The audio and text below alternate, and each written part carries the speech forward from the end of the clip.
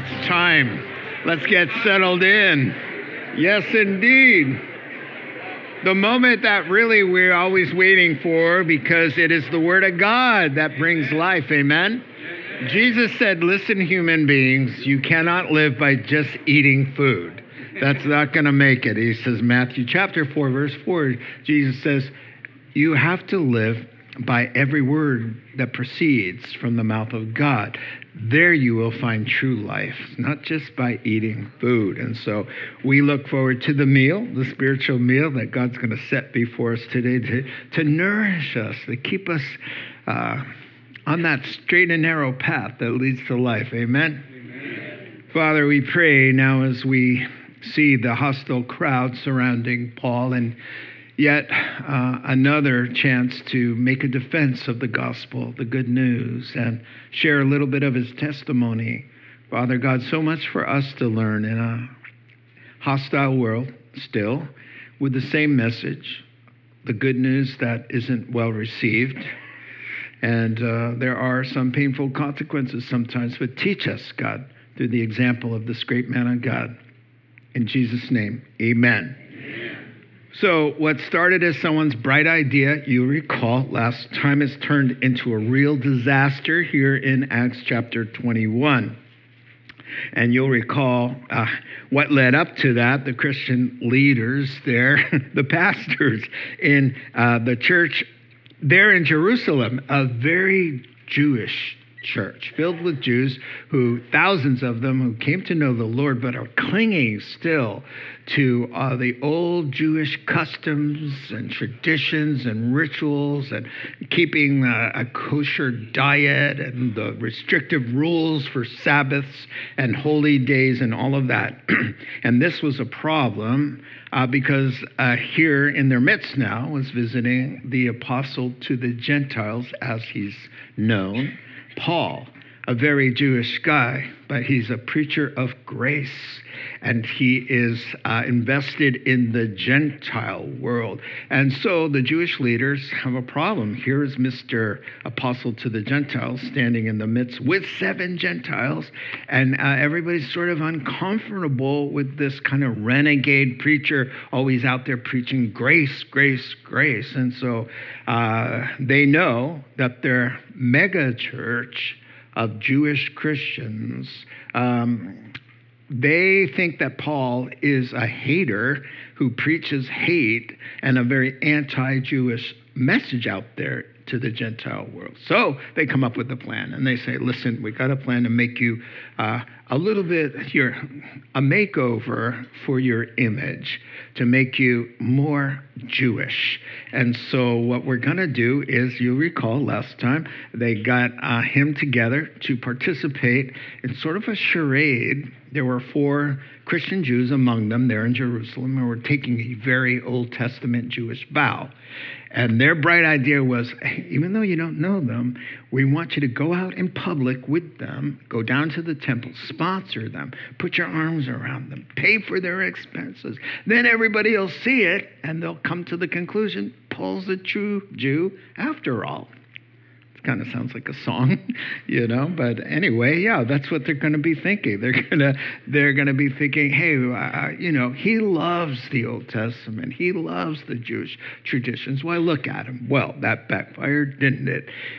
Really, chaos just broke out there in the temple. And so it didn't go well at all. What happened was there was a hater in there who recognized Paul in the temple, and he just goes berserk.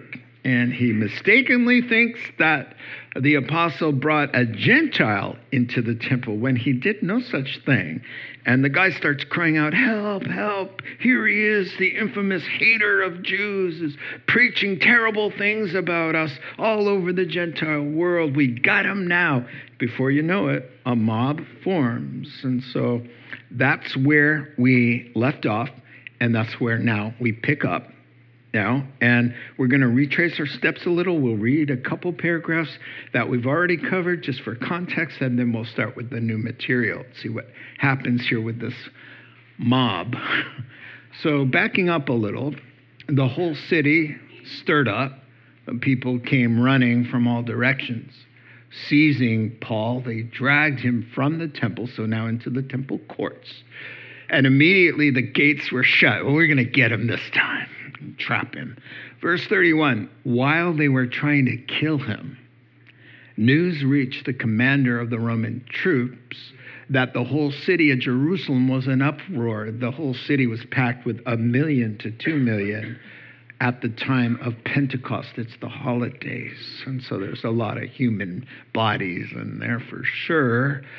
The whole city is in an uproar. He at once took some officers and soldiers and ran down to the crowd. When the rioters saw the commander and his soldiers, they stopped beating Paul. Poor guy. Moving on, the commander came up and arrested Paul and ordered him to be bound with 2 chains, an officer on the left and an officer on the right. Then he asked who he was and what he had done. Some in the crowd shouted one thing, some shouted another. And since the commander couldn't get to the bottom of it, he ordered that Paul be brought back into the barracks. When Paul reached the steps, the violence of the mob was so great that he had to be carried overhead by the soldiers. They're all trying to kill him with their bare hands. The crowd that followed kept shouting, get rid of him, or rid the earth of him. Just kill him is really the bottom line there. And then new territory now for us today. As the soldiers were about to take Paul into the barracks, Paul asked the commander, may I say something to you? Do you speak Greek? He replied, aren't you the Egyptian guy who started a revolution there, a revolt? Led to 4,000 terrorists coming out in the desert some time ago. It actually was 3 years earlier. Josephus says, the historian. Paul answered, I'm a Jew from Tarsus in Cilicia, a citizen of no ordinary city there in southeast Turkey, modern day.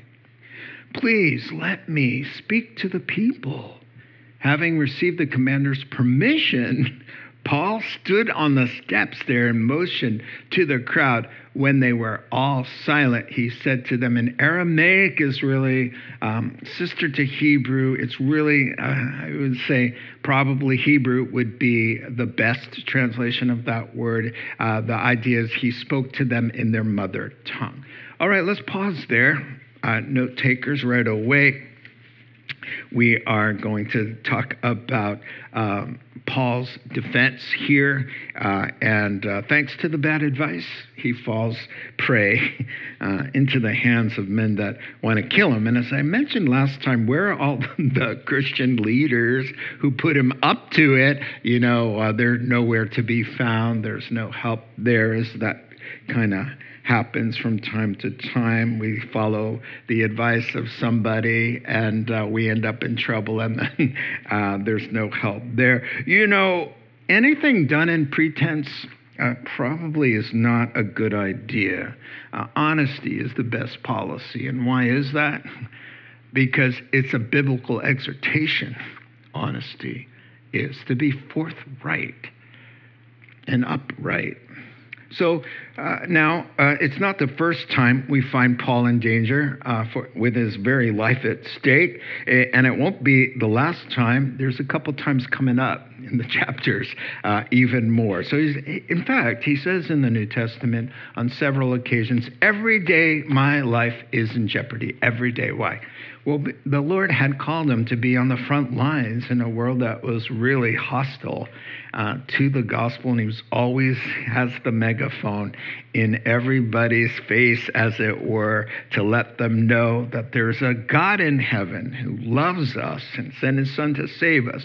And you can't save yourself. You're not a good person. You fall short. And if you don't entrust your life to him and him alone, you're going to perish forever. And because the world did not want to hear that, they pushed back. So Paul's suffering as a Christian, shining the light in a world that Jesus said, I came down, Jesus, John chapter 3, verse 17, verse 19, right in there. He says, this is my verdict. Light has come into the world, and men prefer the darkness. They love the darkness rather than light. And so If you love the Lord and you stand for truth in this world, we brace for impact, but we know that God's got our back. And these kinds of verses really encourage Christians, and also they're very helpful. I mean, we're saved to save. God's heart is that nobody perish. So he puts his spirit in us, saves us, and says, man the lifeboat with me. Come on. So we glean here how to share the gospel. Keep your heart filled with love when you're not well received, because the message is not very popular. So, but yet it's the only way somebody can escape hell. So we keep at it, right? So let's get at it. Paul's request right here, note takers 37 through 40. His request catches the guard. I don't know if you see that. Off guard. It's a real eye-opener for the guard. Paul doesn't sound like a killer. He doesn't sound like a murderous thug. The soldier has seen his fair share of those kinds of guys. And here's a guy that sounds polite, respectful in tone, and he's speaking in cultured Greek. So the soldier knows right away from Paul's words and spirit behind them, this is no thug. He says, may I say something to you? You know, Paul loves the Proverbs. Proverbs 15 and verse 1. A gentle answer turns away wrath. Asking permission, sir, to inquire something of you, sir. Do you speak Greek? That's the idea there. How does a thug terrorist like yourself learn classical Greek, you know? And so it would be like the guy who goes to Harvard. You don't find him robbing the gas station or the liquor store. You just don't, right? You see him embezzling from his company. But he's not the kind of guy to go into the 7-Eleven and say, give me the cash. You know, that's just not the Harvard guy, you know, because he wouldn't say, give me the cash. You know, he would say, please give me the cash in there. You know. Anyway, whatever. So the Roman guard quickly realizes this is no rabble-rousing, illiterate thug. No animosity. He's like, aren't you that Osama bin Laden guy? You know, because the Egyptian terrorist. Okay, come on, people. I thought you were that Egyptian guy with the 4,000 insurrectionists.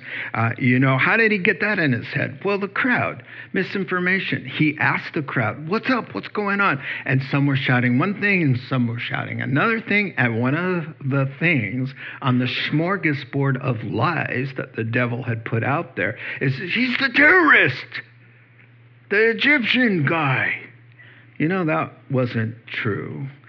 Nor was it true that he had brought a Gentile into the temple. You see, misinformation and lies. Where does that ultimately come from? The guy in the temple who went berserk saying, he brought in a Gentile. No, the father of lies, who inspired the guy to lie so that the Apostle Paul and the truth in the Apostle Paul would be silenced. And that's what we see going on. So now, here's Paul. They're trying to kill him. They've beat him and mauled him. He's in pain. He's injured. And they're still shouting, kill him, kill him, kill him. And what's on his heart? And this just takes me apart. Does he want to get out of there and just recover from the trauma? Is he disillusioned? God, how come you keep letting this happen to me? No, he has the presence of mind and the love and the peace of God to want to share the gospel with his killers. That's us. That's who we are, because that's who our master is. That's who we are. When we are cursed, we don't curse back. It says when we're cursed, we bless. When we're persecuted, we pray for them. Jesus said, pray for those who have it out for you, who make your life miserable. Love them to me. Don't take the offensive behavior or the pain that they're causing personal. It's not about you, as we're about to see. It's about him.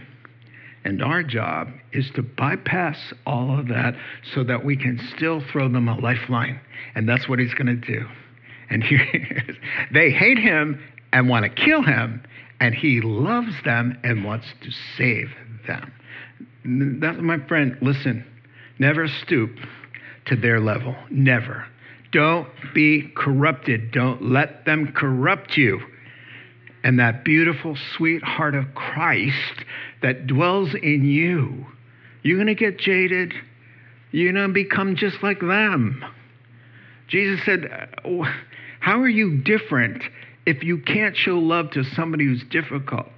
Because even sinners and atheists are nice to people who are nice to them. He says, how are you any different than an atheist if you don't act a cut above and love those who give you a hard time? And so he lifts that characteristic gesture we've seen before, and we'll see it again. He does this thing with his hand, and God anoints him, and there's a God-ordained hush that falls over thousands of chanting people come to a silence. And Paul shoots up 1,000,000 prayers in 1 second and clears his voice. And verse 1 of chapter 22, brothers and fathers, what a nice way to greet your killers. Brothers, family, listen now to my defense. When they heard him speaking Hebrew, their mother tongue, they became very quiet. Oh, Paul's a genius, right? Classical Greek to the Roman, and then he switches to his mother tongue himself. And they're thinking, what? He's one of us? I'm a Jew, as foreign born, brought up in this city of Jerusalem under Gamaliel, perhaps you've heard of, the most esteemed rabbi in the first century. I was thoroughly trained in the law of our fathers, law of Moses, the Old Testament. I love it. I'm not a heretic. And I was just as zealous as God as any of you killers today. Jesus said, there's coming a time, guys, when people will kill you and think they're offering a service to God. Done, fulfilled there. Verse 4, I persecuted the followers of this way, which evangelical Christians were called the way. They're the people of the way. I persecuted evangelical Christians to their death, arresting both men and women. It didn't matter if the mom was hugging onto little kids. No, I dragged her, the woman. You want to know loyalty to the law of Moses? I dragged these Christian women out of the house with the kids screaming, and I tossed her into prison. That's pretty loyal to Moses in their minds, right?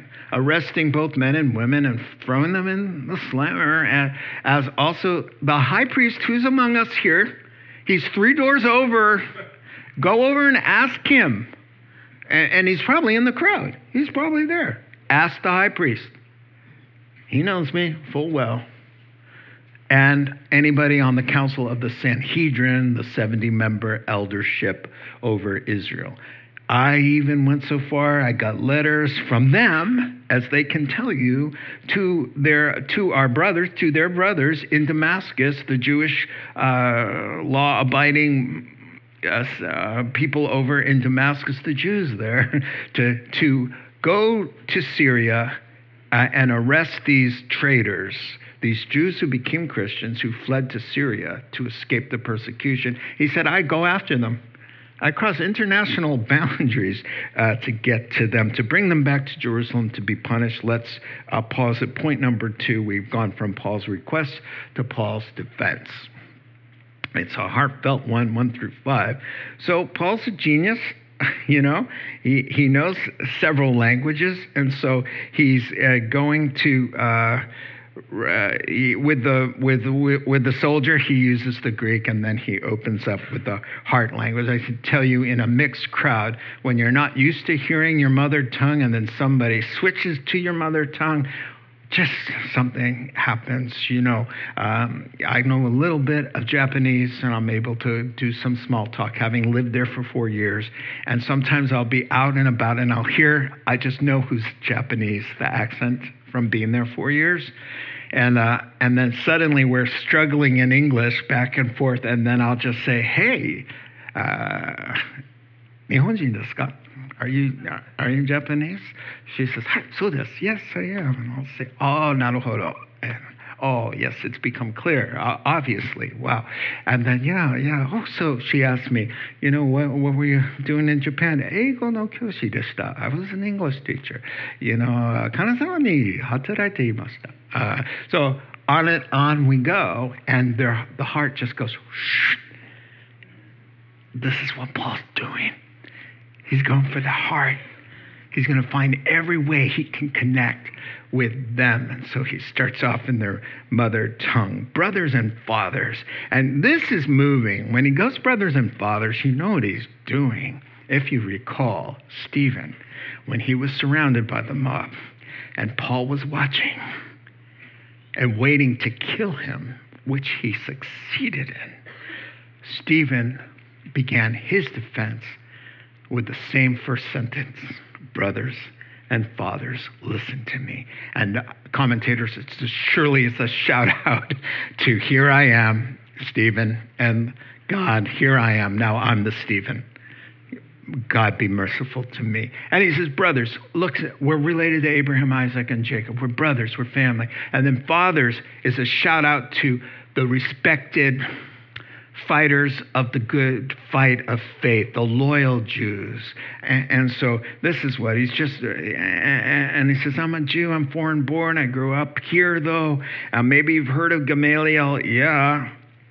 So I'm not some hick, that doesn't know what I'm talking about, but I was, and he keeps saying, and I'm fully devoted to God, just like you. And he's going to use this through every testimony he gives. He's reaching out and saying, just like you. We have more in common than you think, you see. And so in a testimony, you really want to be able to say, I can understand where you're at. I know how you feel and why you believe and behave as you do. And we maximize that kind of ability to relate to one another, Testimony time, starting at verse 4. There's nothing more powerful and convincing and disarming than sharing the story of how God confronted you, because that's what he does, and how God changed the way you think and then transformed your life. It's really hard to argue. You can argue doctrine and Bible verses, but can you really argue a former murderer sitting there, a notorious murderer who for years murdered Christians, and now he's preaching the gospel he once tried to destroy? How do you argue with that? And the light in his eyes and the tone of his voice and the proven changed life, it's hard to argue with that. And have you noticed that advertisers in this world understand the power of a testimony? From everything they sell, from dog food to car tires, to cruises, to awnings over your windows, everything's a testimonial. Well, we didn't think we needed the awnings, but the sun was coming down so bright and heat up the house. And, I said, honey, maybe we should give it a try. And so the man came down. He was so nice, answered all my questions, and they put it up in one day. And now here I am enjoying my lemonade, And that's what they do for everything. Everything. Why? Because it works. You're looking at proof. You're listening. A lot of it is scripted and false advertising in the world. But I'll tell you what, when you got a Christian who say, listen, I once was blind, but now I see. I was lost. Come on. When Mary Magdalene becomes a moral pillar of virtue in the community, when Zacchaeus stops swindling people and he starts giving people money and being generous, it's just hard to argue with a changed life. And so he's saying, listen, I love this.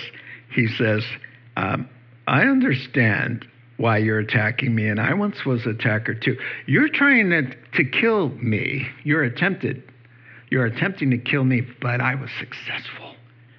I went all the way and killed them. People like me. So what are you going to say? I hated the Christians, then I became one. And here's how it happened. 2 paragraphs, then we'll come back and walk through it. About noon, I'm on my way to get me some Christians in Damascus, Syria, of all places. Suddenly, out of nowhere, at 12 noon, boom, a bright light from heaven flashes around me. I fell to the ground, heard a voice saying to me, Saul, Saul, why do you persecute me? Who are you, Lord? Well, he kind of gets the picture. This is the Lord, but I need a little information here. Who are you, Lord? I asked, I'm Jesus of Nazareth, whom you're persecuting. My companions saw the light, but they did not understand the voice of him who was speaking to me. What shall I do now that I belong to you and I'm in submission to you, Lord? I asked, get up, the Lord said, and go into Damascus, where you were headed to kill my people.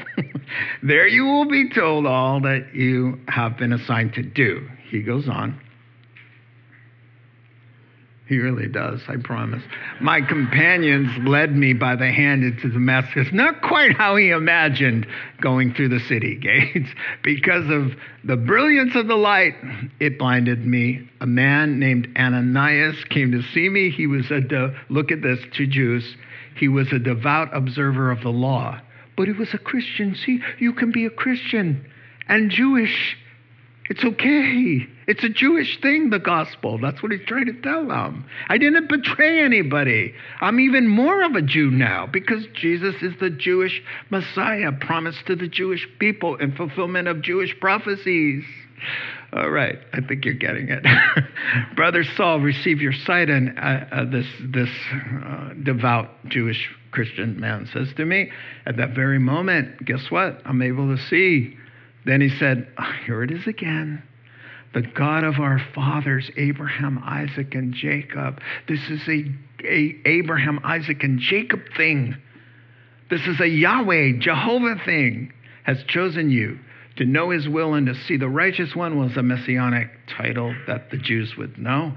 And to hear his words from his mouth, you will be his witness to all men of what you have seen and heard.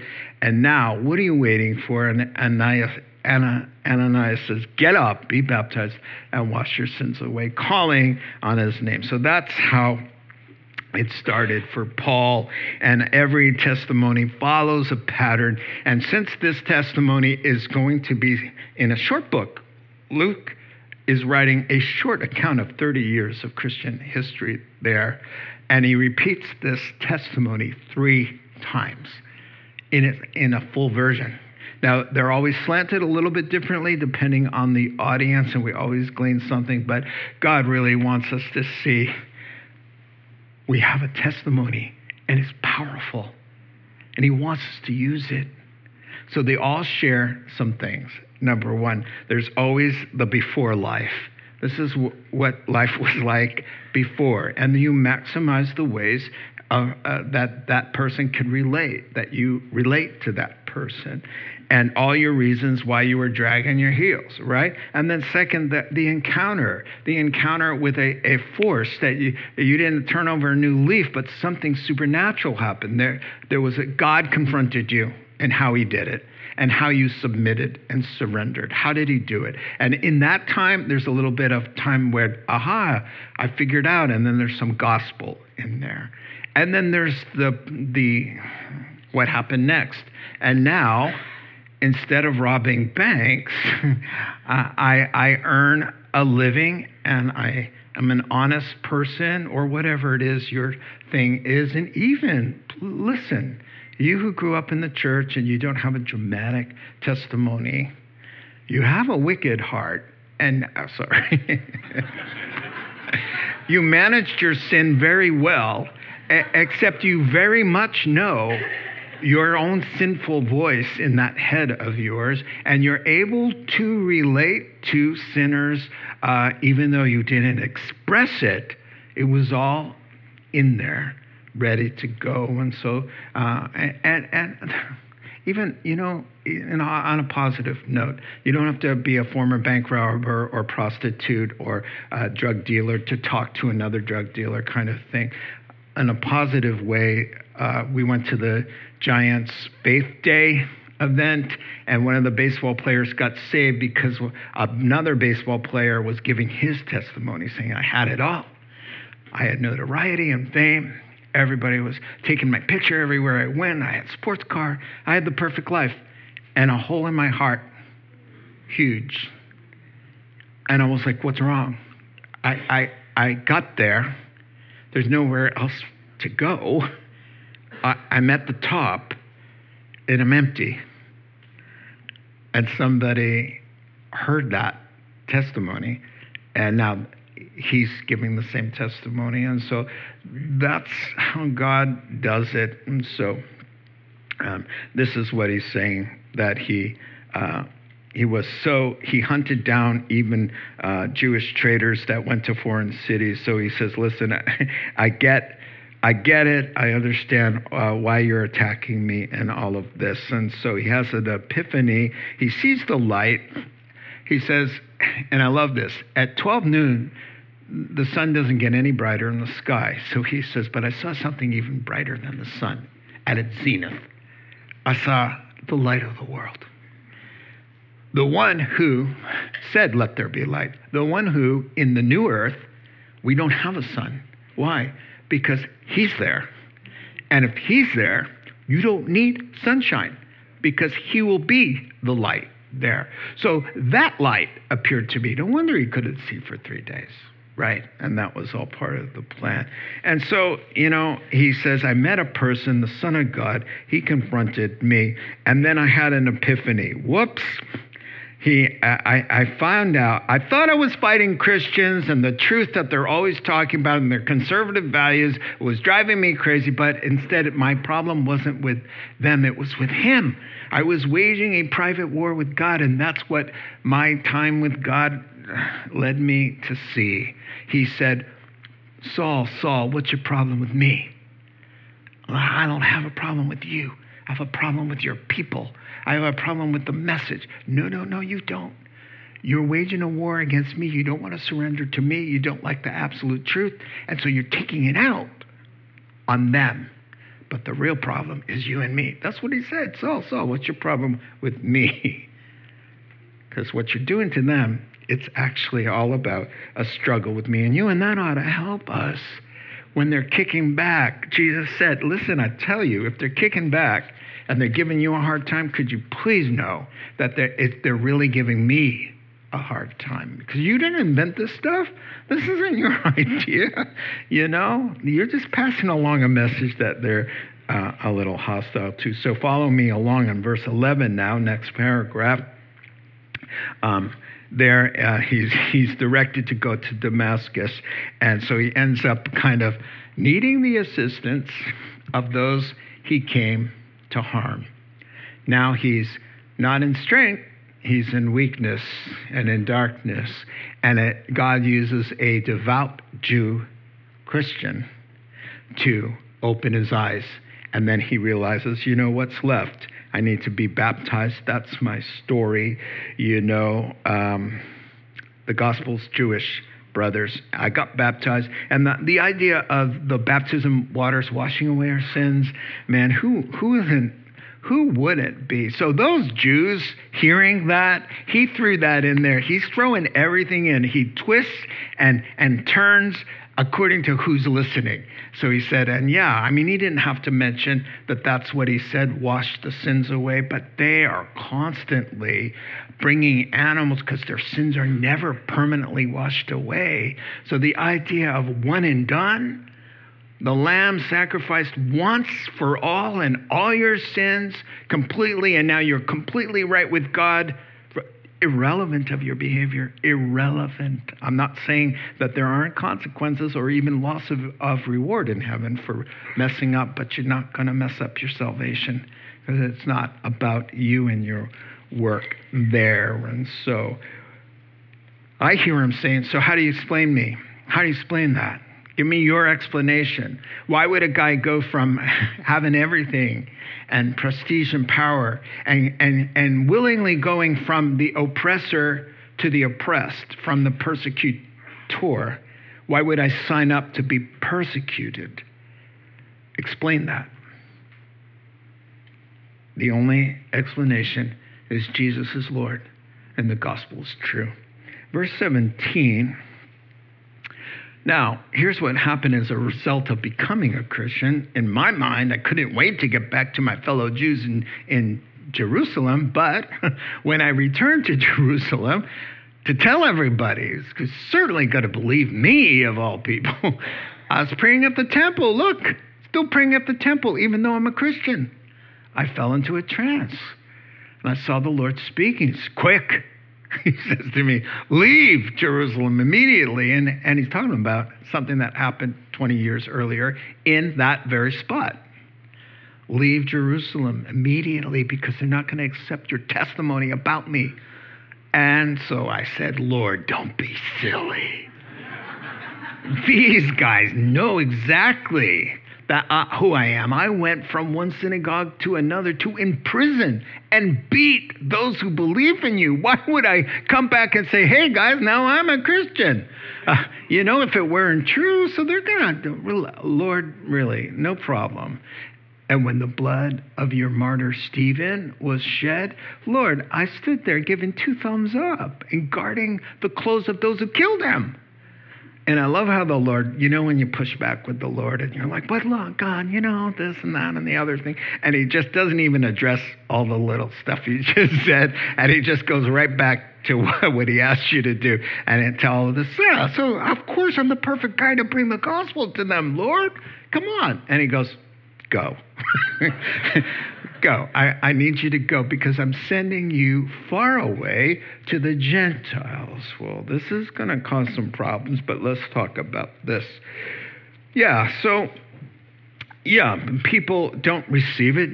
Jesus says, look, if you want to follow me, pick up your cross and accept the world's rejection and hatred of me and you. Pick up your cross and follow me out to heaven. That's what you need to do. So that he's just used to, this is going to be the way. The shoe's on the other foot now, and so Paul's got to get used to how it feels to be running for your life and be terrorized. And so something that's been happening for 2 decades plus.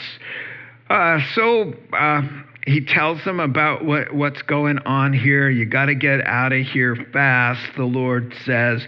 And he's just trying to let the Lord know that, I'm the perfect guy. They're going to believe me. What are they going to say? Of course they're going to believe that I'm not lying, So verses 22 through 25, it's kind of like he got tossed a live grenade and he pulled the pin when he said the word Gentiles. And it's not because he just a cursory mention of the word. There's something very deep there, and I'm going to explain it to you. The crowd listened, verse 22, to Paul until he said this, that God was going to send him, the God of Abraham, Isaac, and Jacob was going to send Paul to the Gentile nations to give them salvation that Israel was forfeiting. Rid the earth of him. He's not fit to live. As they were shouting and throwing their cloaks and flinging dirt at him. So there's garden areas in the temple. They're going crazy. The commander ordered that Paul be taken into the barracks. He directed that he be flogged and questioned. Now, the flogging there is scourging. It's the Roman form that Jesus, our Lord, endured on our behalf that could kill you. The lashes that Paul received from the Jews were a little bit lighter, but still very horrible, but nothing like this one.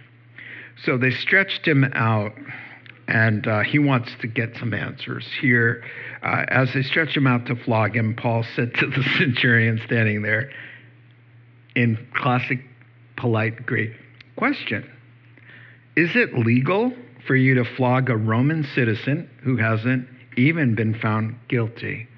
Now, right away you can say, the takeaway here, Christians can use the law of the land to protect themselves, right?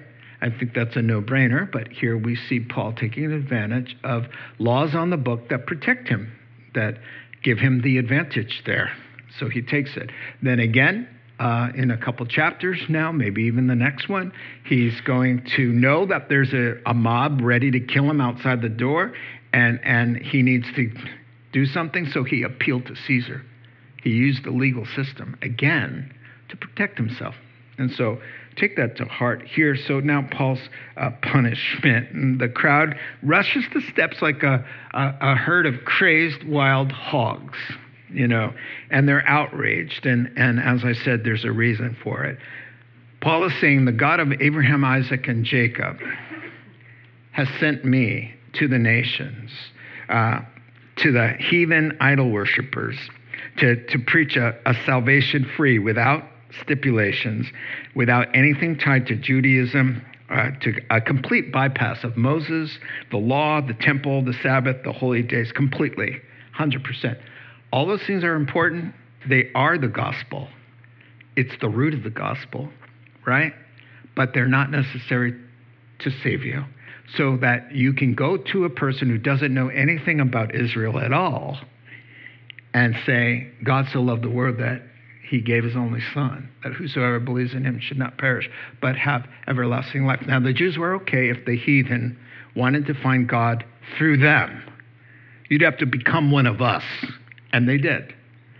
But they never heard that God, Yahweh, would go to a Gentile and say, just skip over them. Skip over them altogether and come to me directly and have equal footing as an Israelite and get everything I promised them to you for free.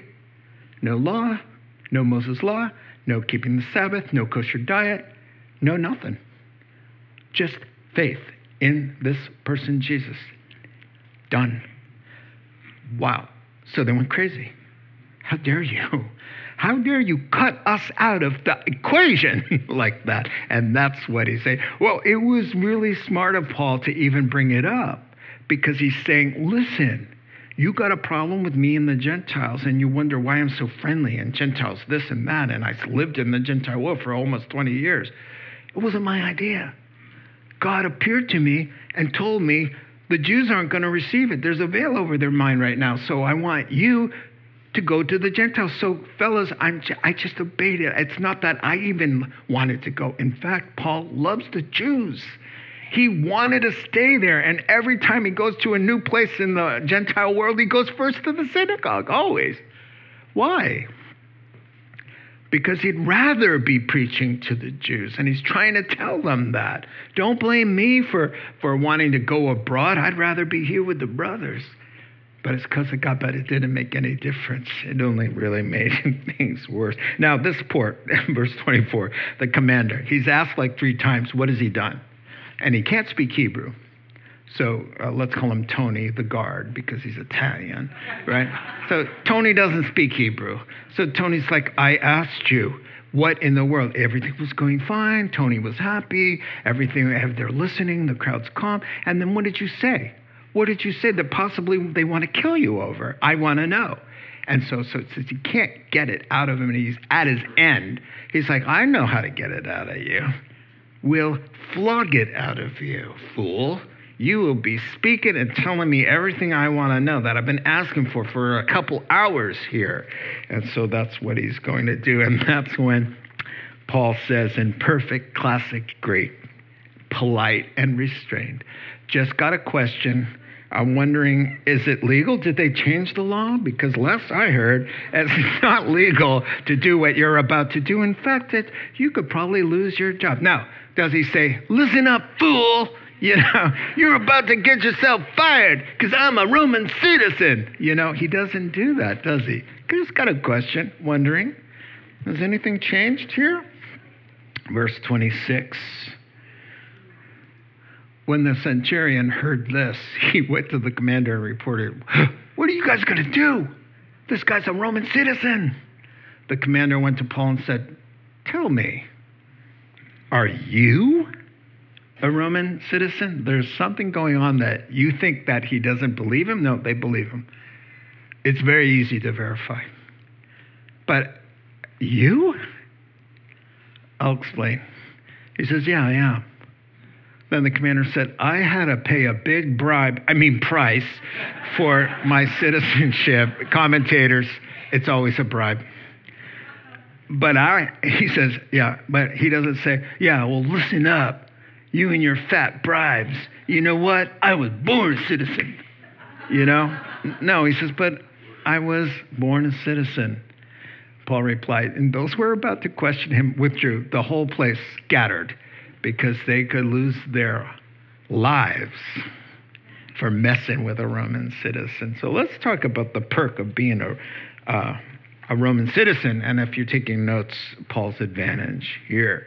Now, you could be given the citizenship, and what it did was just give you perks like crazy deals on everything and exemptions from everything, and you're just like the elite. You're like, wow, a Roman citizen. And the reason why he has a problem, like, what? He can't be no way. Commentators, they say, from 20 years of being beaten 3 times with rods, 5 times with the 39 lashes from the Jews, and once he was stoned to death, God raised him from the dead. Crushed bones. This man is crippled over. He's not wearing clothes of the elite. He's not got the jewelry. He doesn't walk around like somebody, with airs, putting on airs. So he just sees this crumpled guy that just is wearing just barely any clothes because he's always poor, right? And he says, "You? No. Have they just given out citizenship to anybody? I had to pay a fat amount of money for mine, and look at you. I don't." And he says, "Yeah, but I was born." How did he get born that way? His father or his grandfather? It was a male thing, usually, though not totally.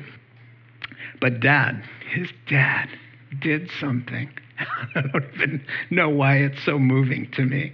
His dad did a good deed that got the attention of the Romans, and they honored him with citizenship that gets passed down through the children, you see. And so our good deeds, they hang out a little bit.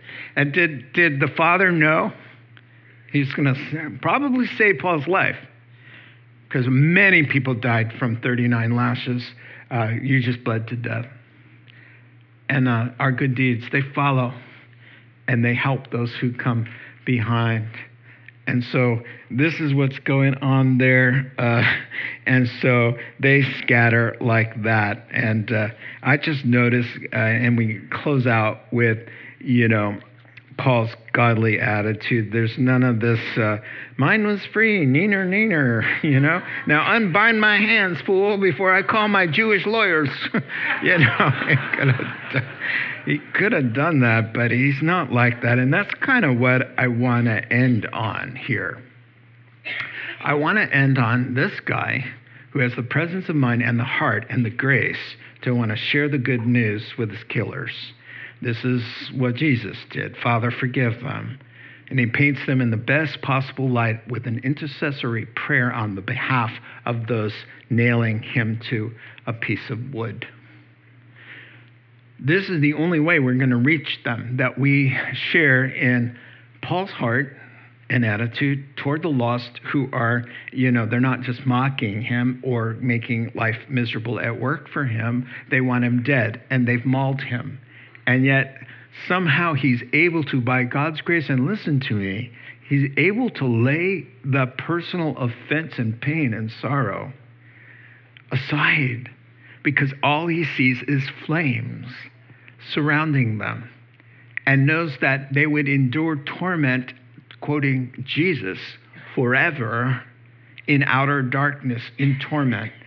So, whether you can kill me in the process or not, I'm going to die with the gospel on my lips because I'm going to heaven. But your soul, I couldn't bear knowing that somebody's there for 10 seconds, let alone forever. So it's worth being able to by-step and lay aside our personal offenses. And I close out with this. I've told you before. The gal on the plane, I seated there next to a gal who is obviously intoxicated. If you lit a match, we'd all be blown up to smithereens.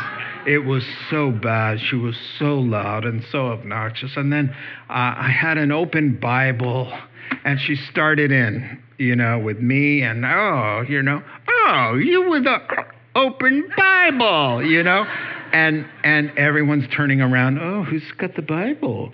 And I'm like, oh. In my heart, having grown up in a home that was with raging alcoholism, that was pushing all my buttons, I was so despising her.